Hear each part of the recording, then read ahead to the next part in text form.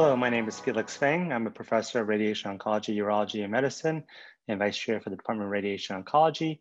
And today I am going to be talking about the management of oligometastatic prostate cancer from imaging to therapy.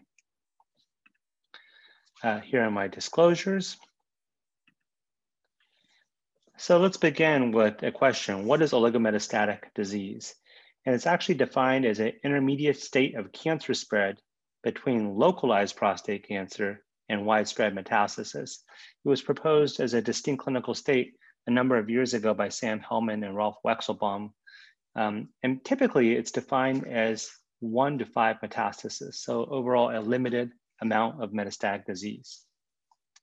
Now, why has the oligometastatic space increased in the context of prostate cancer? And really, the answer is because of the increasing use of PET imaging. And so this is data from the increasing use of PET imaging on the left from Melbourne at the Peter MacCallum Cancer Center. And Michael Hoffman gave me these figures. And basically, you can tell that when this hospital got access to PSMA PET imaging, as Dr. Hope has discussed earlier, the number of PET scans went through the roof. And similarly, because of Tom and Peter Carroll and others, PSMA PET was brought to UCSF, and steadily the number of PSMA PET scans increased. This was data from a couple of years ago. Obviously, the numbers are bigger now. And in addition to PSMA PET, Axumin or fluciclovine PET is also currently available at hundreds of imaging sites across the United States. Both PSMA PET and Axumin are now FDA approved.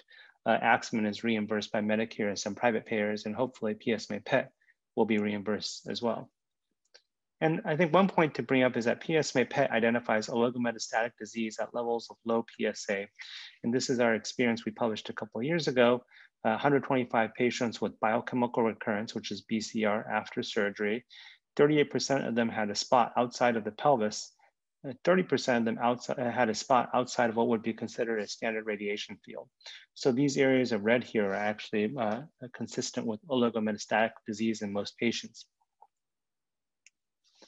And so this has led us to the conclusion that the increasing use of advanced PET imaging has led to the increased detection of oligometastatic disease and therefore the creation of a new disease space of sorts. So the next question is, what is the best treatment approach for oligometastatic disease? Well, in order to understand oligometastatic disease, we need to understand kind of where metastatic prostate cancer comes from. And so there have been studies done looking at cancer samples from patients who unfortunately have died of their prostate cancer. And this is a study out of Hopkins where they did a lot of genomic sequencing. And if you do deep genomic sequencing of cancer samples, you can kind of construct an evolutionary map of sorts within a single patient and figure out what spots of cancer led to what other spots of cancer. And from this data, these investigators concluded that both the primary tumor, meaning the one in the prostate, and also existing metastases can seed or be the source of new metastasis. But it turns out that the principal mode of spread is from one metastasis to create another metastasis. And thus, to cure oligometastatic disease, one might need to get rid of not only the primary tumor that started out in the prostate, but also other metastases to prevent them from seeding new metastases. And so when I see a patient with oligometastatic disease, I think about 3 different approaches for therapy. The first is prostate-directed therapy. And so I think yesterday, somebody asked a question in the chat, is there any data for radiating the prostate in patients with metastatic disease? And it turns out that the STAMPEDE ARM-H trial led by Chris Parker was a randomized phase 3 trial of radiation, which I've abbreviated RT, versus no radiation to the prostate in men with newly diagnosed metastatic prostate cancer. It was a large study, over 2,000 patients, and 40% of patients on that trial had low metastatic burden. And it turns out that what the study showed is that radiation to the primary tumor improves outcomes for prostate cancer patients with low metastatic burden, and specifically improves overall survival. So here you can see what we call Kaplan-Meier curves. And the y-axis for the top 2 plots is what is overall survival. And so basically, and the x-axis is time. And so if 100% of patients lived, the line would never dip downwards. It would be straight horizontal across. Every time the line dips downward, it means that unfortunately someone has died of prostate cancer. And so the lower the line, the worse the outcomes. And so here you can see that patients who got radiation, shown in blue, did better than patients who did not get radiation to the primary if the patients had low metastatic burden. For patients with widespread metastatic disease on the right, there appears to be no benefit for radiation to the primary. On the bottom, you can see failure-free survival, which is another endpoint. And here, what you can see is, again, a benefit to radiation to the primary. And so another pillar of management for oligometastatic disease is metastasis-directed therapy. And there have been 2 randomized studies which have taken patients and either treated their metastatic disease with radiation or not treated their metastatic disease with radiation. One was the STOMP study, the second is the ORIOLE trial. And because we're limited on time, I'm only going to describe the ORIOLE trial. So the ORIOLE study basically randomized patients with oligometastatic prostate cancer to either observation or stereotactic ablative radiation to metastatic sites. And here you can see the outcomes. This is progression-free survival, meaning what percent of patients did not progress after treatment. And you can see again, this is Kaplan-Meier curve. So the higher the line, the better patients did. And the patients who got radiation, shown in blue, did better significantly than the patients who did not get radiation. Now, what's interesting is that in ORIOLE, patients who received the radiation had variable coverage of their metastatic disease, because it turns out that the metastatic disease was defined by conventional imaging with CT scan and bone scan, but that most patients also obtained a PSMA PET to which the physicians were blinded. And so it turns out that about 19 patients had radiation to every single spot seen on PSMA PET, and 16 patients had radiation to only part of the total number of spots of cancer seen on PSMA PET. And it turns out that those patients who received stereotactic radiation to all the metastatic sites seen on PSMA PET, these are patients in blue, did better than patients who had some untreated spots. And so this leads us to an approach where we want, if we're going to treat a patient with oligometastatic disease, we want to try to treat all the sites of metastasis if possible. But at the same time, it turns out that sometimes we can't tell how patients are going to do. And I'm going to give you a tale of 2 patients.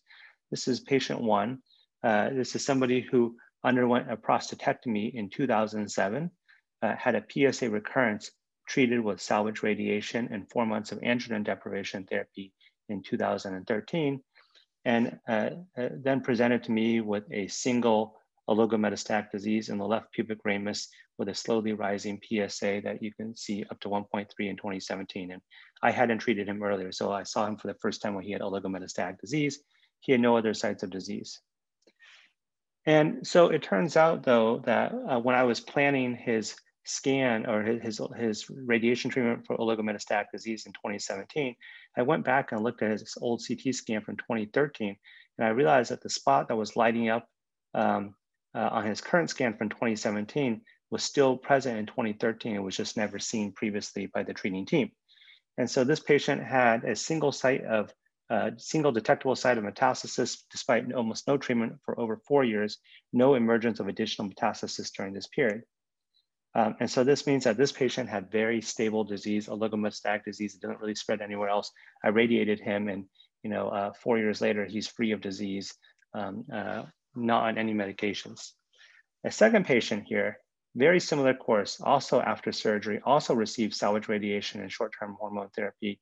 And then he came to me with this spot in 2017 PSMA PET scan. I again radiated the same spot, but it turns out that even though I made this spot go away, there were multiple other spots that popped up around the spot that I radiated, even over 1 month. And so not all oligometastatic disease is the same. This first patient I showed you, the tip of the iceberg, which means the part of the cancer we saw on PSMA PET, that was all there was. And when I radiated him, he was disease-free 4 years later, no other treatment. The second patient I also radiated, tip of the iceberg, and then the rest of the iceberg popped up. And so for patient 1, maybe this patient just needs local therapy for the primary and the metastasis. For patient 2, he needs systemic therapy. And so it turns out that there's a number of trials that have tried to intensify systemic therapy for patients with high-risk localized prostate cancer as defined by conventional imaging. But I bet you that a number of these patients, if they all got PSMA PET, would have had oligometastatic disease. And one could predict that the subset of patients with oligometastatic disease are the ones most likely to benefit. And so in conclusion, oligometastatic disease is increasingly diagnosed due to advances in molecular imaging. Treatment intensification approaches involve local therapy to the primary tumor, metastasis-directed therapy, and intensification of systemic therapy, and randomized clinical trials are needed to determine the importance of each. And ultimately, better predictors of less aggressive versus more aggressive oligometastatic disease are needed. I'd like to acknowledge our team at UCSF and also collaborators from other universities who have worked with me in the context of studying oligometastatic prostate cancer. Thank you for your time.